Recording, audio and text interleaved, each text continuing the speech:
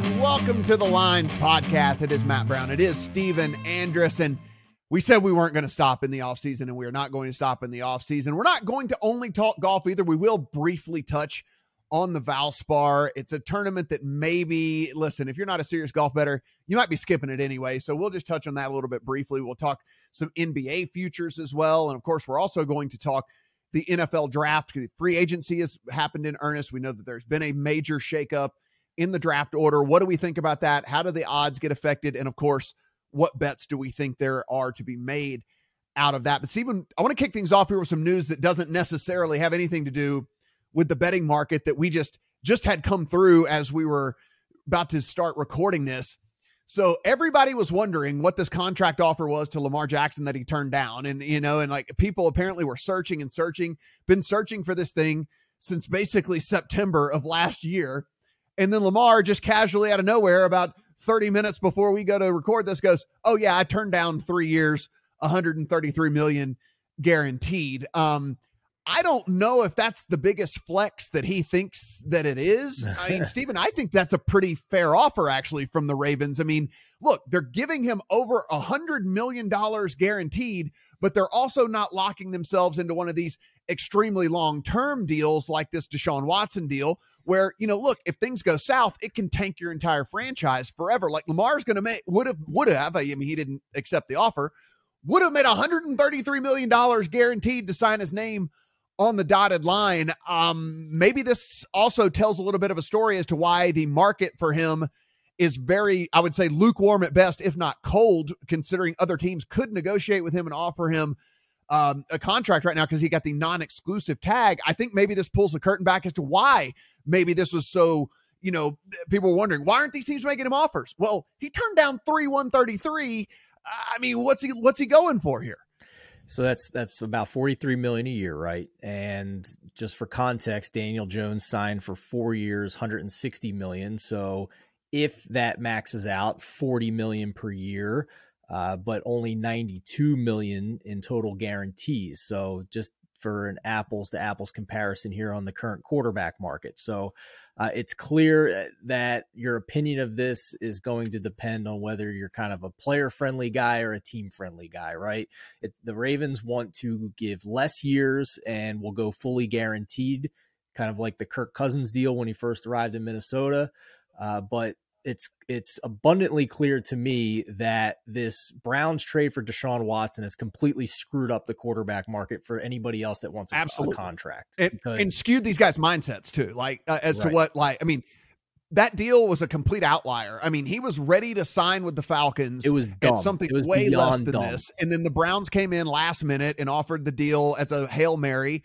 And that's why he accepted it. And like you said, I think this is really shifted what these guys think that they're going to be able to do moving forward. But Steven, look, I'm typically about 90% of the time team player in this type of stuff, but you just can't guarantee 6 and 7 years for 250 and 60. Cause if one thing goes wrong, you have tanked your franchise for half a decade. And so I get it. I mean, 133 seems pretty fair to me. It seems pretty fair to me. That's a lot of money guaranteed for a 3-year contract. I also think the Ravens didn't buy them any points with either Lamar Jackson or anybody else in the locker room. In theory, putting the non-exclusive tag on him to allow him to go shop is a theory on the surface, but nobody in the history of this mechanism in the NFL has ever gone out and signed somebody on this tag and gave up 2 first-round picks to do so.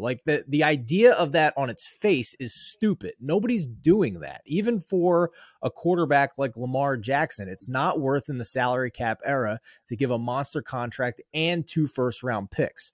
So the idea that the Ravens, quote unquote, gave him the opportunity to go get another deal is not real. And in reality, in my mind, what they did is they gave him the version of the franchise tag that now pays him less this year than what he would have with the exclusive tag. So now you're pissing the player off even more. He would have made $10+ million more on the tag this year if you gave him the other tag.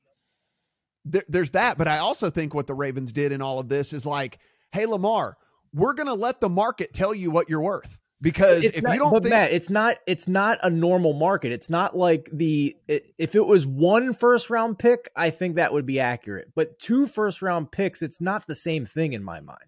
It's not a real market. Well, I mean, it depends on how you look at it, right? Because like picks are only as good as how the guy ends up panning out. Like, what you have as a proven commodity in Lamar Jackson, right? So, I mean, like, yes, in theory, you look at the first round picks and stuff like that, and you say like, oh, first round picks. But I mean, again, we can go back draft after draft after draft after draft. First round picks hit at about a 60% rate, right? I mean, like, right. And that's what we're kind of looking at. But teams treat them like gold. Teams do treat them like gold. Yes, they do. They do. And so it's one of those things where it's like, look, if you really and truly wanted to sign a franchise quarterback, like giving up 2 first rounders is absolutely nothing for a guy like Lamar Jackson. But the problem is these contract demands. It's a catch-22, right? Because we know now he wants longer than 3 years and more than 133 guaranteed. So now he put that on Twitter, right? I mean, so like we know that for sure. For the first time, we actually have a dollar sign attached to, what Lamar Jackson has turned down. And secondly, it's kind of a catch-22, Stephen, because the thing is for Lamar Jackson to be as effective as Lamar Jackson is, you need him to be the dynamic playmaker runner.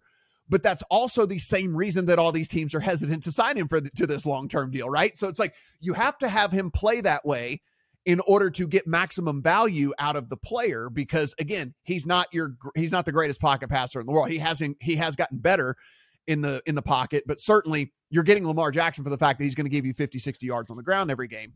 And at the same token, that's the reason you're scared to sign him to a long-term deal, because he has to play that way. So it's a double-edged sword. But the Ravens have to know that $133 million is not going to get it done with Lamar Jackson, right? Like that's silly to even think that that's an offer that might get accepted.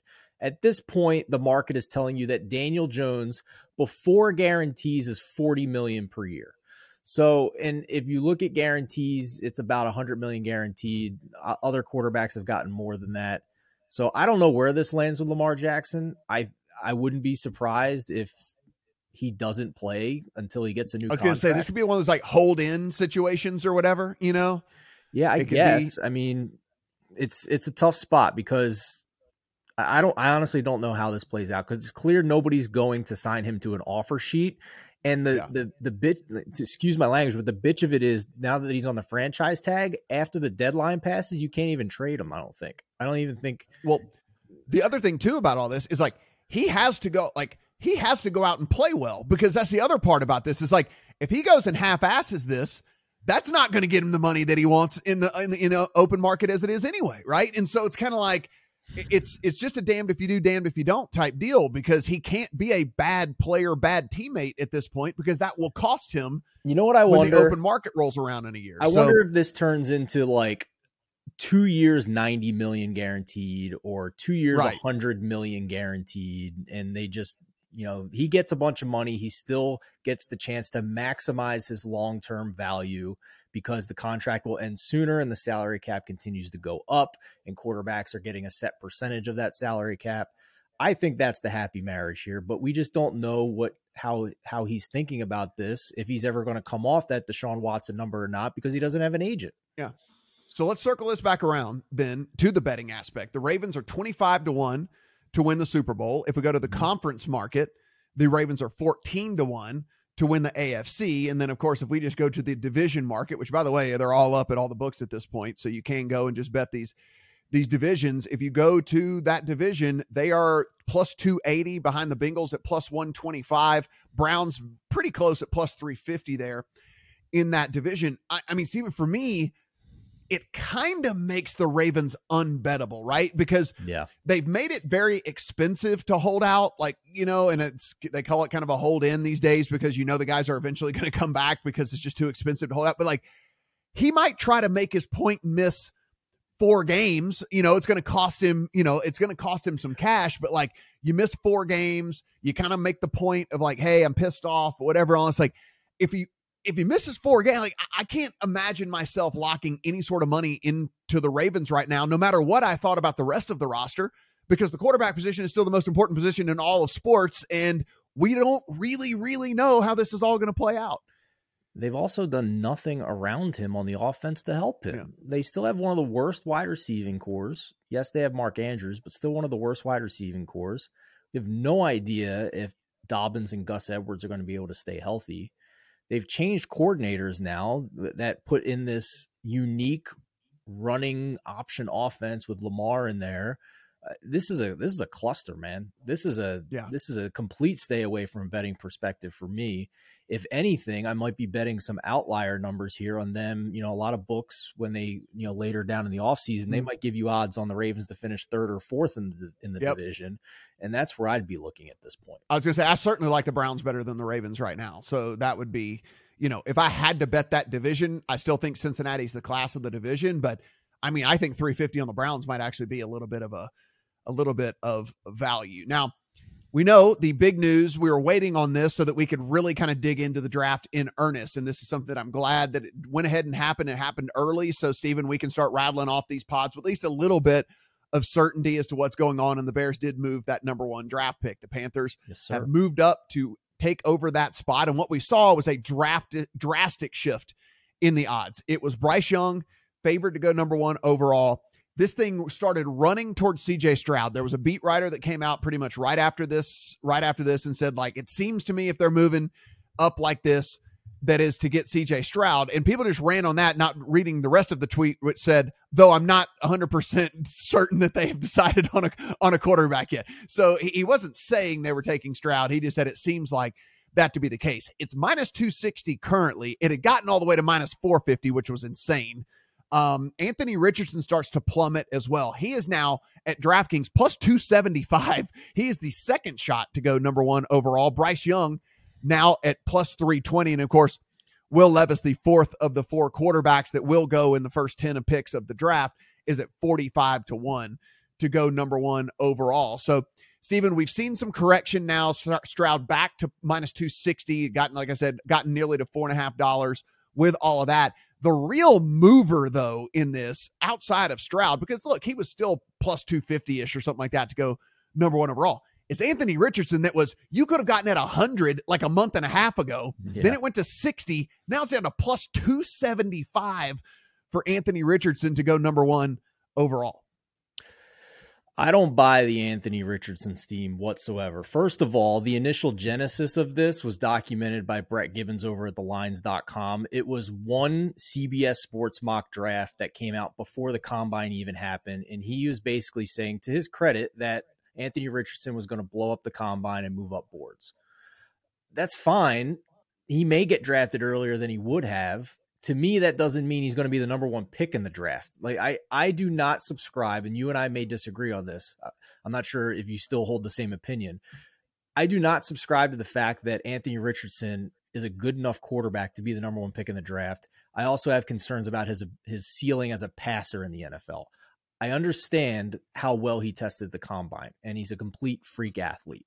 So if you want to make him Cam Newton or Justin Fields, that's fine, but even Cam Newton blew away his passing numbers at Auburn when he was in college compared to what Anthony Richardson did at Florida. So combine the fact that the initial genesis of the steam on Richardson's odds was basically a one-off mock draft with no team sourcing whatsoever, and it came before the combine, to now, after the fact, we have multiple reports of CJ Stroud. Initially, the reports were CJ Stroud was the guy that the football people and new head coach Frank Reich liked at Carolina, but David Tepper, the owner, liked Bryce Young. And now we have a complete opposite report of that. Albert Breer hopping on the Dan Patrick show yesterday and saying that it's actually David Tepper who likes CJ Stroud and the football people like Bryce Young. You know who wasn't mentioned in all that? Anthony Richardson. So the steam was crazy, but I don't think it was actually based in anything actionable, in my opinion. And this happens from time to time when it comes to the NFL draft betting cycle. Yeah, I think people are looking at, and I don't think that was necessarily the original steam in all of this. I think it was just that it became very, very clear that, the thing is, how this all works. And I've done this last 3 years. It's worked out great. It's not probably going to work out great for me so far this year. is taking these kind of long shot quarterbacks. And then we all know that people fall in love with quarterbacks, and then quarterbacks are the ones that end up, rocket shipping up the board. I mean, we look no further than, a guy that I consider to be, one of the top 5 quarterbacks in the NFL, and Joe Burrow. Joe Burrow, heading into that 2019 season, was a day 2 pick. Like, he wasn't even close to being a first rounder, much less number 1 overall. Right. But you play good. You're a quarterback. People fall in love with you. You rocket up the board. We've seen it a million times. Baker Mayfield was never supposed to go number 1 overall. He rocketed up the board. It's just what happens with these quarterbacks. And so, I don't blame people for picking up 100 to 1 on Richardson, or 60 to 1 on Richardson, or even when it got to like 40, even picking up a 40 to 1 on Richardson. I don't either, for the record. That's different than betting 4 to 1 now or whatever it is. Yeah. Well, 275 at DraftKings. Yeah. I mean, plus 275 at DraftKings if you look at it right now.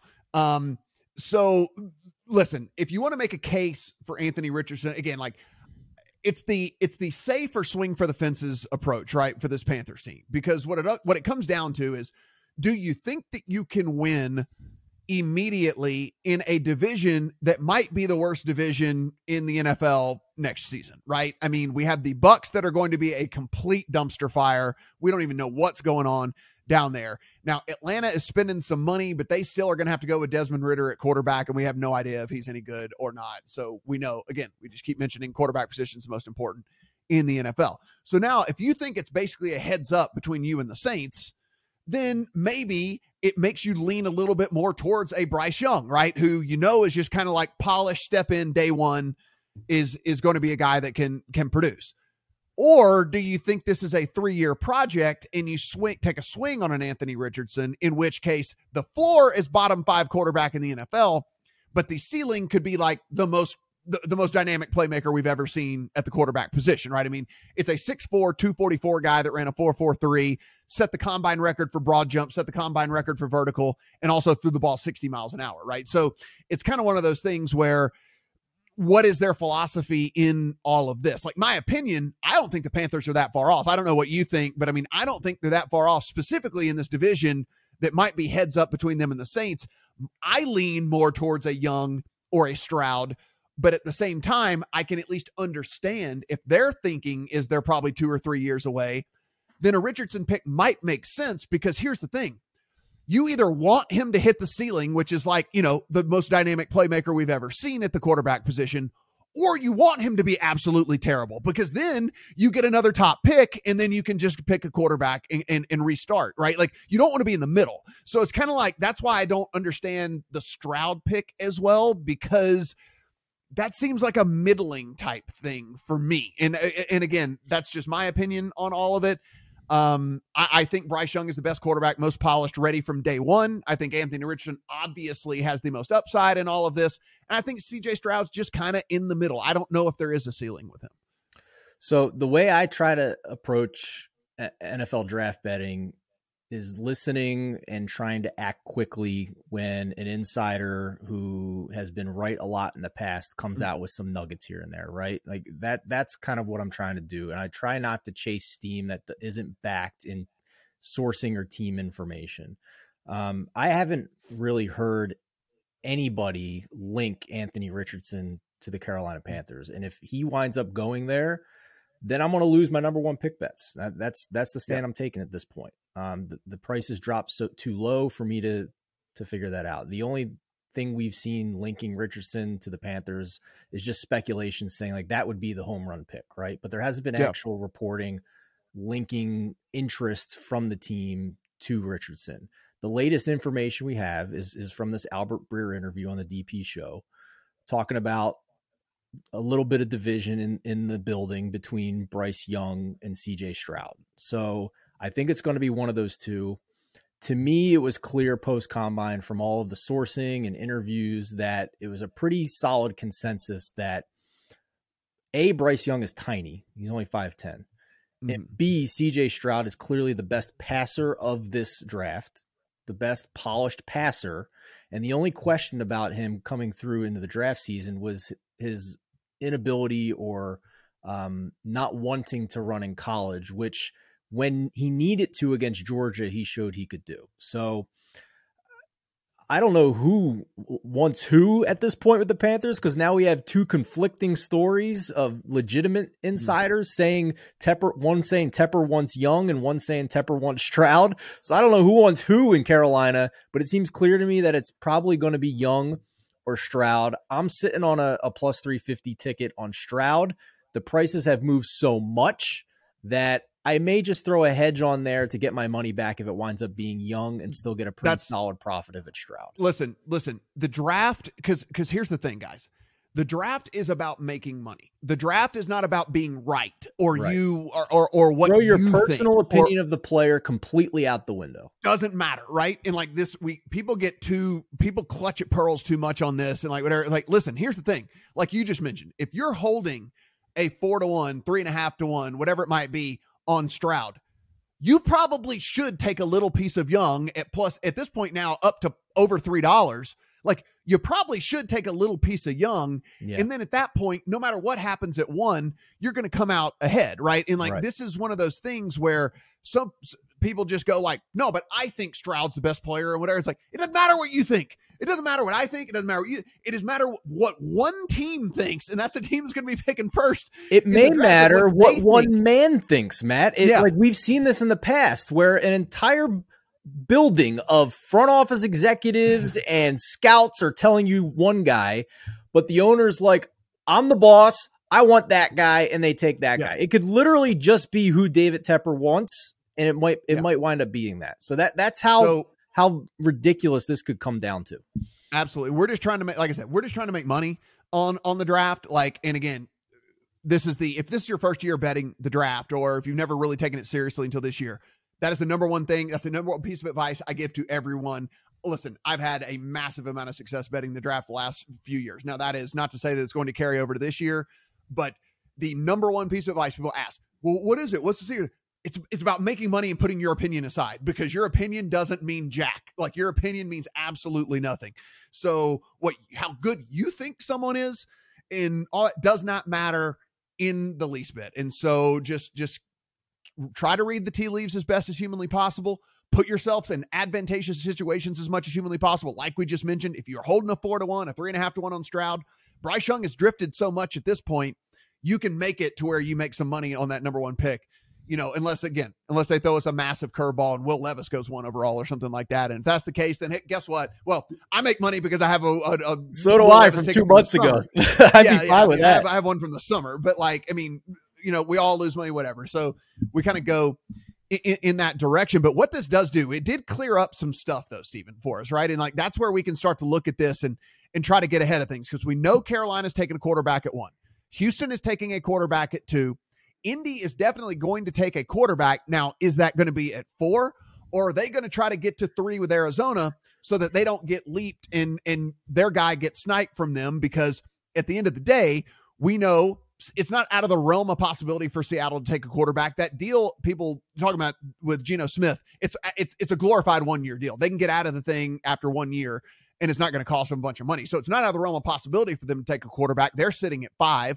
Now, the Raiders with Jimmy Garoppolo, that's a different story. They were definitely in the mix to take a quarterback, but sitting at 7, again, still not out of the realm of possibility for them to go there if somebody happens to drop to them at 7. Is Atlanta set on Desmond Ridder? Does Atlanta even think any of the quarterbacks will be left at 8? So there's a lot that can play out here. Of course, you know, as we get a little bit further down, Tennessee at 11, we know they're moving on from Ryan Tannehill. You go a little bit further down from there as well. What is Green Bay going to do at 15? It looks like Aaron Rodgers is definitely going to leave out of town. They already used up Jordan Love's rookie contract. Do they try to do something crazy? It's not out of the realm of possibility for Detroit. If something fell all the way to 18, since they have 2 first-round picks, they have the luxury of maybe looking and trying to get Jared Goff's successor there in Detroit. So there's a lot of things that could happen if these quarterbacks do start to drop with all of that. But at least we do have a little bit of clarity now, Stephen, and we can kind of start to put together some of these pieces as to how this draft might fall. But I think the biggest domino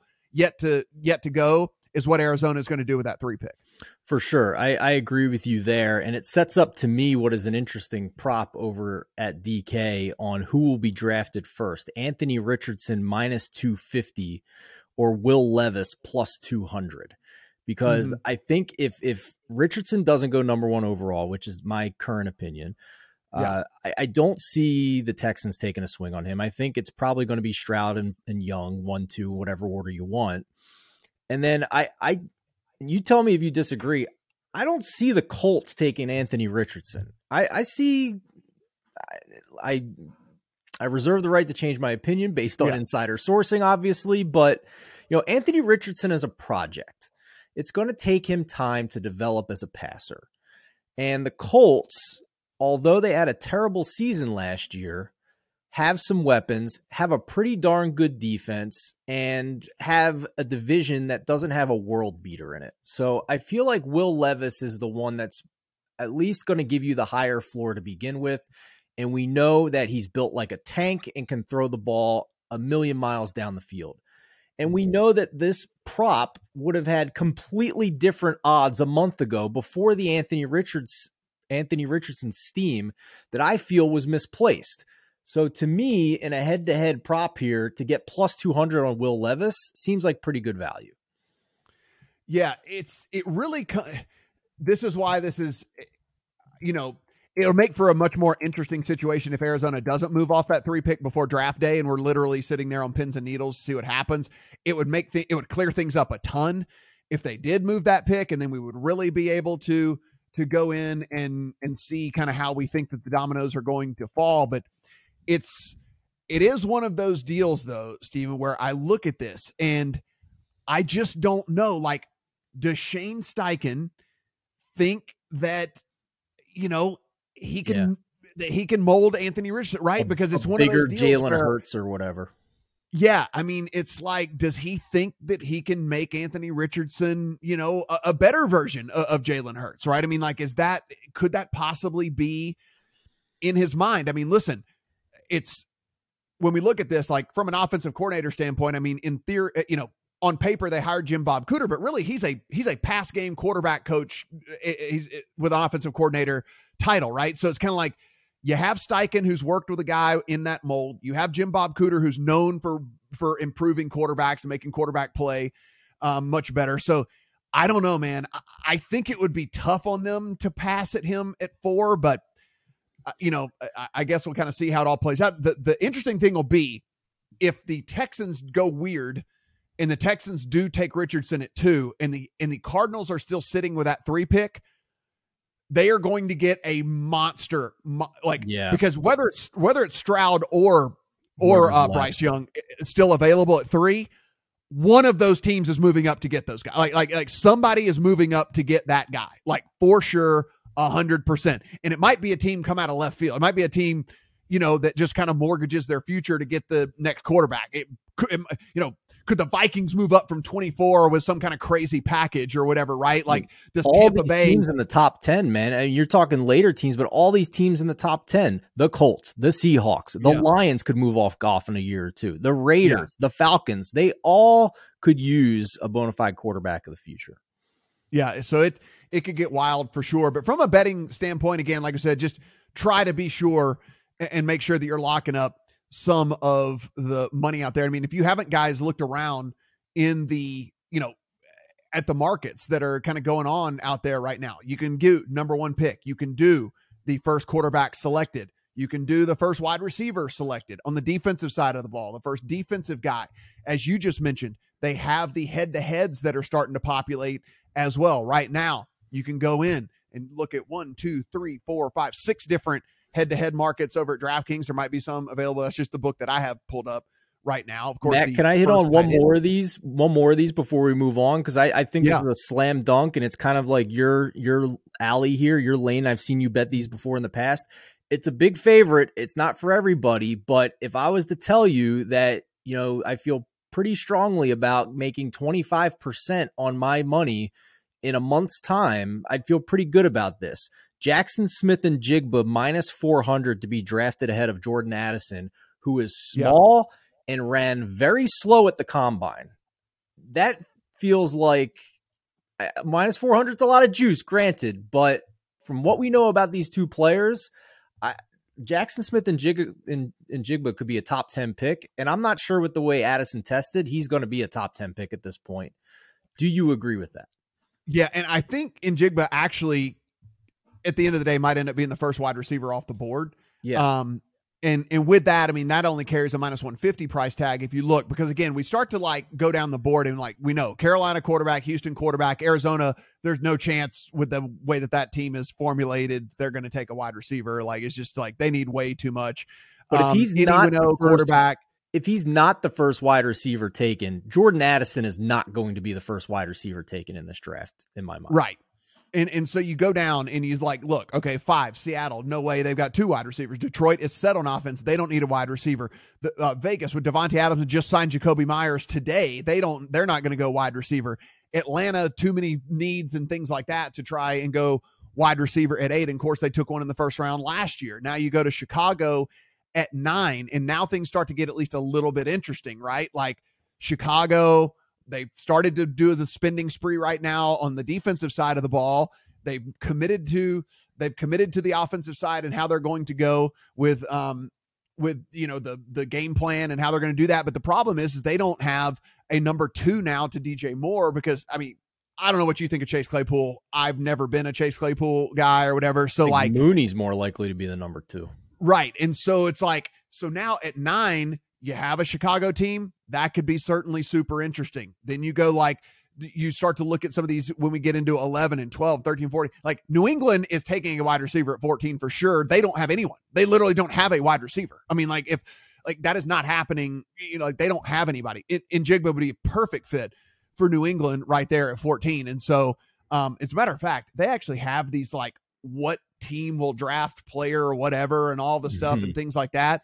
And one of them is which team will draft Njigba, and the Patriots are 6-1 right now to draft him. And I think that's at least fairly interesting with them sitting at that 14. And now that with Jacoby Myers moving on, the cupboard is bare. Like they have no one to catch passes. So that's at least another angle. I think Bears and Patriots and get a pretty decent net money there. Right. Yep, exactly. And so that's what, like, and I'm glad you brought that up, because that's all we're trying to do is put ourselves in position to make money, right? Like, so if you take both of those teams and they're picking like right there next to each other, likely you are going to win that bet, because both of those teams are going to need to upgrade badly at that position. So it's certainly super, super, super interesting.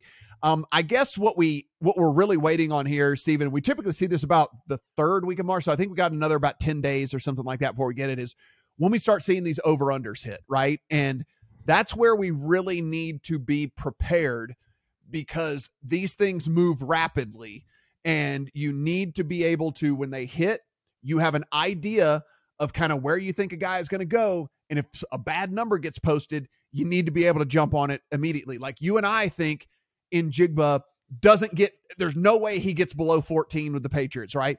If they hang 16.5, you better take the under rapidly, because it's going to get hit a ton. And then at that point, the number is going to get out of hand and there's nothing you can do about it. So you really do need to be looking at those when those hit, and you kind of need an idea of where you think the range for a guy to go, so you can see if it's a plus EV bet whenever those over-unders hit. Yeah, it's great advice. These numbers move so quickly, and if you're betting, an hour before draft night, all of the value has been sucked out of it.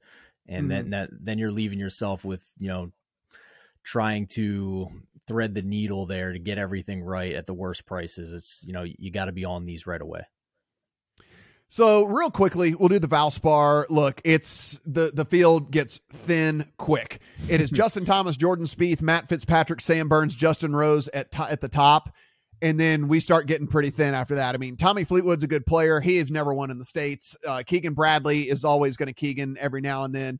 Adam Hadwin. Then we get to like Brian Harmon. Brian Harmon's 30-1. Like Brian Harmon is 30-1 in this field. Like you're getting triple digits on Brian Harmon in a lot of other tournaments. Brian Harmon's 30-1. So it gets thin quickly. I'm going to have a pretty small card this week, Stephen. I mean, listen, I put so much time and effort into the last month and a half of the golf season where it's almost like a welcome break for me here to not like, just be really grinding this type of tournament. Of course, Sam Burns has won this thing back to back. He's not in the greatest form, however, so I think at 18-1, certainly not getting any of my money with the way that his approach game is right now. He's lost in 6 of his last 8 tournaments, which usually is his bread and butter, and so something ain't right with old Sammy right now. Justin Thomas, I don't know what you think his win equity is, but at 12-1, no chance I'm betting Justin Thomas at 12-1. I do think Spieth is probably the class of this field. I'd never really bet the short shot in any golf tournament ever, but if I ever were to, Spieth's game, his consistency of late, might lead me to something like that. I don't know how you've kind of handicapped this tournament so far. I think first bet for me is probably going to be Ben Griffin at 50-1. He was pretty high in the model for me. Same for John Hasselbauer as well. John didn't pull the trigger on him on an outright, but I suspect he's going to do what he's done the past couple of weeks and have some type of placement bet on Ben Griffin as well. John's already got his Valspar card out on the Discord, so go to thelines.com, top right hand corner, click the Discord button. You can check it out in the Golf Staff Bets channel. A couple other guys that I need to make a decision if I'm going to have some of these guys that are shorter than 30-1 this week. If I do, it'll be one of Justin Rose or Tommy Fleetwood.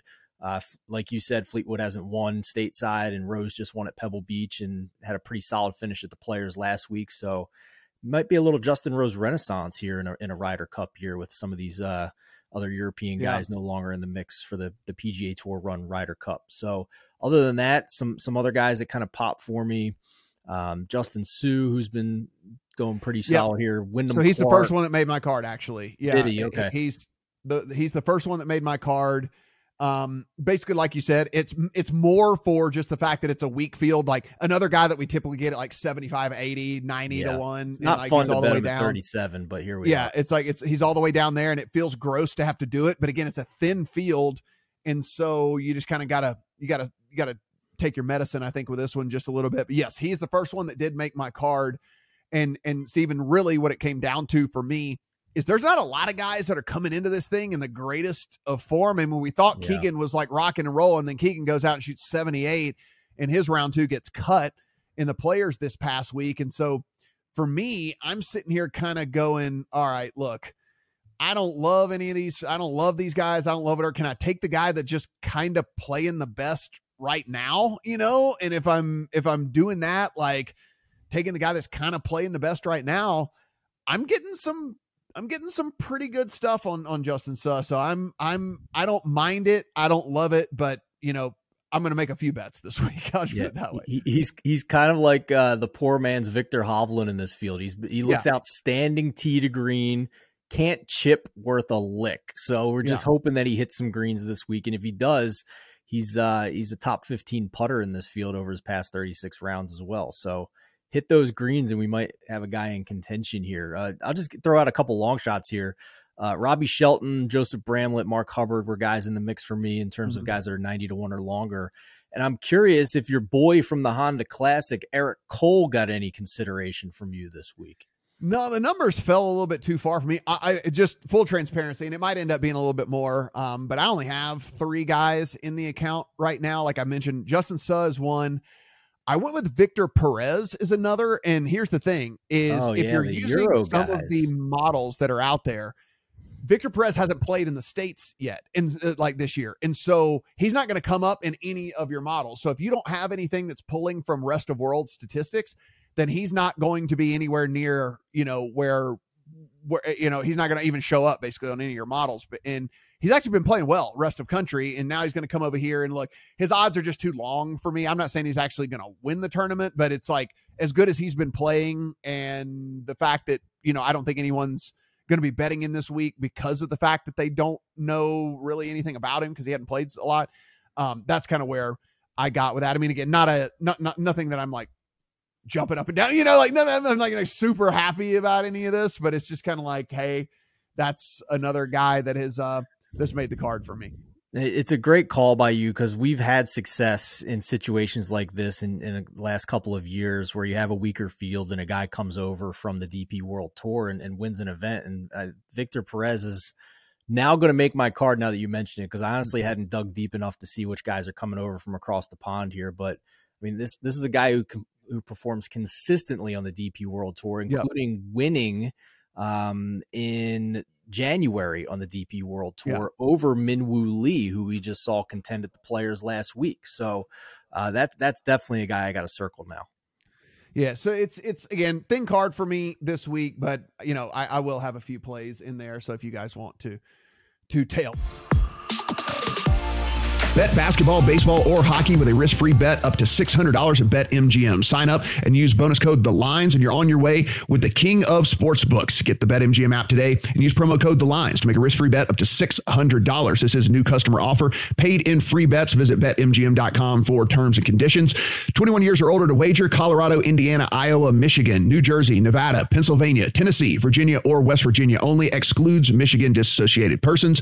Please gamble responsibly. Gambling problem? Call 1-800-522-4700 in Colorado, Nevada, and Virginia. 1-800-270-7117 for confidential help in Michigan. 1-800-GAMBLER in New Jersey, Pennsylvania, and West Virginia, and 1-800-BETS-OFF in Iowa. In Tennessee, call or text the red line at 800-889-9789. If you or someone you know has a gambling problem and wants help, call 1-800-9-WITH-IT in Indiana. Promotional offer not available in Nevada.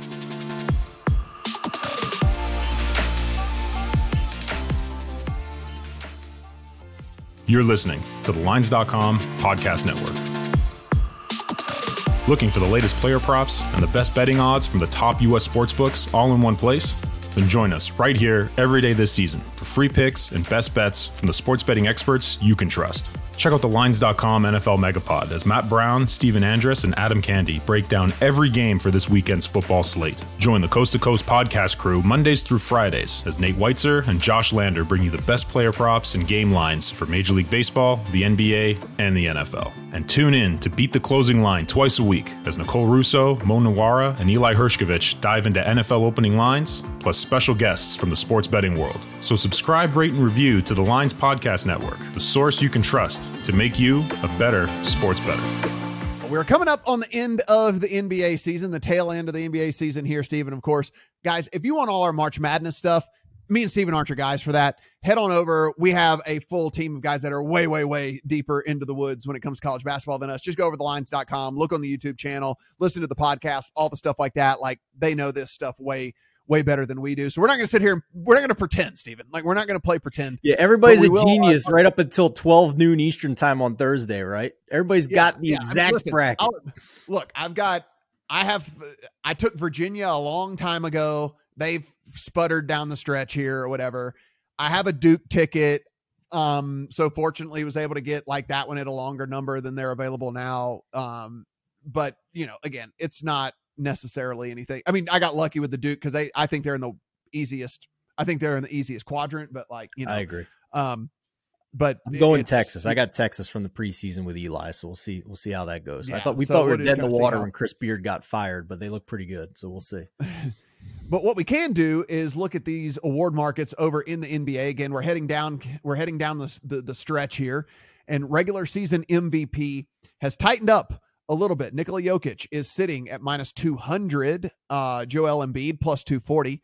Giannis is sitting at 6-1, and then everyone else 40. It's between those three, so we don't really need to go much deeper than that. Now, listen, you talk to any NBA guy on the face of the planet, Steven, they're going to tell you that Jokic should win it. Jokic should win it again. There shouldn't be any of this even talk of, voter fatigue or any of that stuff. You give it to the best player regardless, no matter what.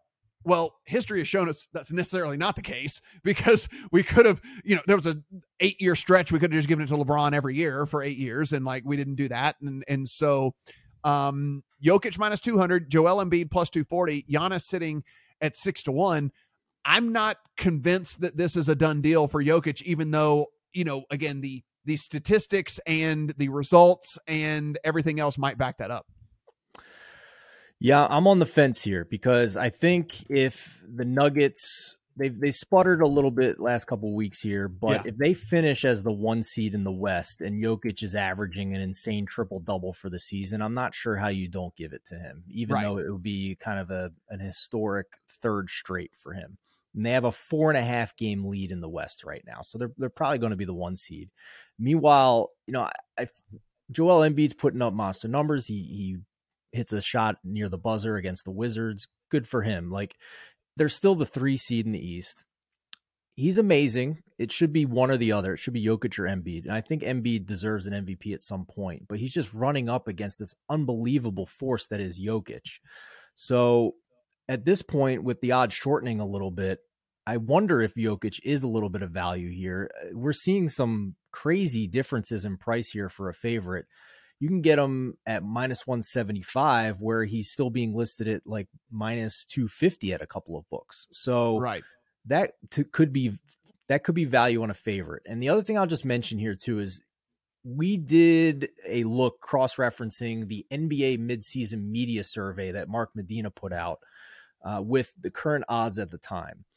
And at the midseason, Jokic was not the one in that survey that got the most votes. It was Doncic at the time. So that showed you that there was, at least at that juncture, a little bit of voter fatigue on Jokic, who was putting up some big numbers. Obviously, Doncic is faded, but Jokic had 40% of the votes at that point. Doncic had 43%. So if all of those non-Jokic voters do flock to Embiid, then yeah, there's a path here, but it's a total guessing game at this point. Right. To see what that is. And the NBA.com ladder that's been put out every week for the MVP has been Jokic for months. So I think it would take a lot at this point to sway the majority of voters over to Embiid. Yeah. And you just brought up something. So I have an 11-1 Joel Embiid ticket. And so I did come in on Jokic. There was a 180 available here, not as good as the 175 that you just referenced. There was a minus 180 on Jokic available. I thought at that point it had probably a little bit of too much like recency bias here because there's just been a little bit of a blip for the Nuggets. But yeah, I did come in. I made it to where I can't lose money. Basically, I'm going to make a little bit of, I'll either make a lot of money or I'll make a steak dinner essentially in this. Now that's not to say that Giannis is ruled out. I mean, if the Bucks just finish the season on a absolute friggin' heater and the Nuggets and the Sixers do happen to struggle down the stretch, it's not the craziest thing in the whole world to say that Giannis could kind of come from behind here, but I do think the odds are about right that he would have to make a pretty big comeback to win this thing. Yeah, I agree. The other, kind of favorite that I'll touch on here that I still think, it's not everybody's cup of tea. I understand that, but Lauri Markkanen for most improved player now is in a situation where the second and third choices, Shai Gilgeous-Alexander is not playing every game the rest of the season, and Jalen Brunson re-aggravated a foot injury. So what competition is actually left for Lauri Markkanen, who at the midseason survey was already the guy getting the most votes for most improved player and has only done more to improve his resume for this award? And I bring it up because yes, there are some books where he's listed at minus 600, even minus 835 at what I'm seeing at one book. But there's one off-market price at Caesars where he's minus 303. So if you are more of a smaller, and it's not a long-term commitment. Like we're almost done with the. I mean, yeah. So bet. If you want to bet $303 to win 100, I don't see how somebody other than Markkanen wins this award. You tell me if you disagree. No, because there's so few games left that even if he got hurt tomorrow, like there's not enough games left in the season, I think, for his lead to go away, So I'm with you. I'm with you on that one for sure. And I think that's the only, I mean, listen, there's others that are toss-ups, right? Talking to some guys that are much smarter than I am, as far as like sixth man, they think that like Brogdon should be way more favored than he is over Quickly. Like they're, saying that the kind of the 140-ish, 145-ish, whatever that you can see on Brogdon out there should be much bigger than that. I mean, listen, I'll admit I don't pay enough attention to that market really to kind of know. I'll give you a little insight here, Matt. It's weird because Quickly was not very good off the bench, and then Brunson got hurt, and he's compiling all of these stats as a starter. So as a starter with all these numbers, is that actually going to help his case as sixth man of the year? It's a very weird situation because frankly, all these resumes aren't very good for sixth man, and it's basically Brogdon by default. So, but even the last couple of games where Quickly's been the starter, he hasn't put up big numbers. So I agree with your friends who are kind of more locked in than both of us on this, that it feels like Brogdon by default at this point, and maybe wanting to get somebody on the Celtics some type of award for the amazing season they've had. It's not very often that we get to end the podcast with some breaking news here, Stephen, but Adam Schefter coming through. The New York Football Giants are trading for Darren Waller. So Darren Waller heading to the New York Football Giants, which, listen, I don't hate the Giants trying to go all in a little bit this year, because if you take a look, We know that the Redskins are not going to be very good if Sam Howell is going to be the quarterback. That's just not going to happen. Sorry. And then you take a look at the Cowboys, which again, every year is supposed to be the Cowboys' year. They can't seem to get over the hump every single year that it's the Cowboys' year.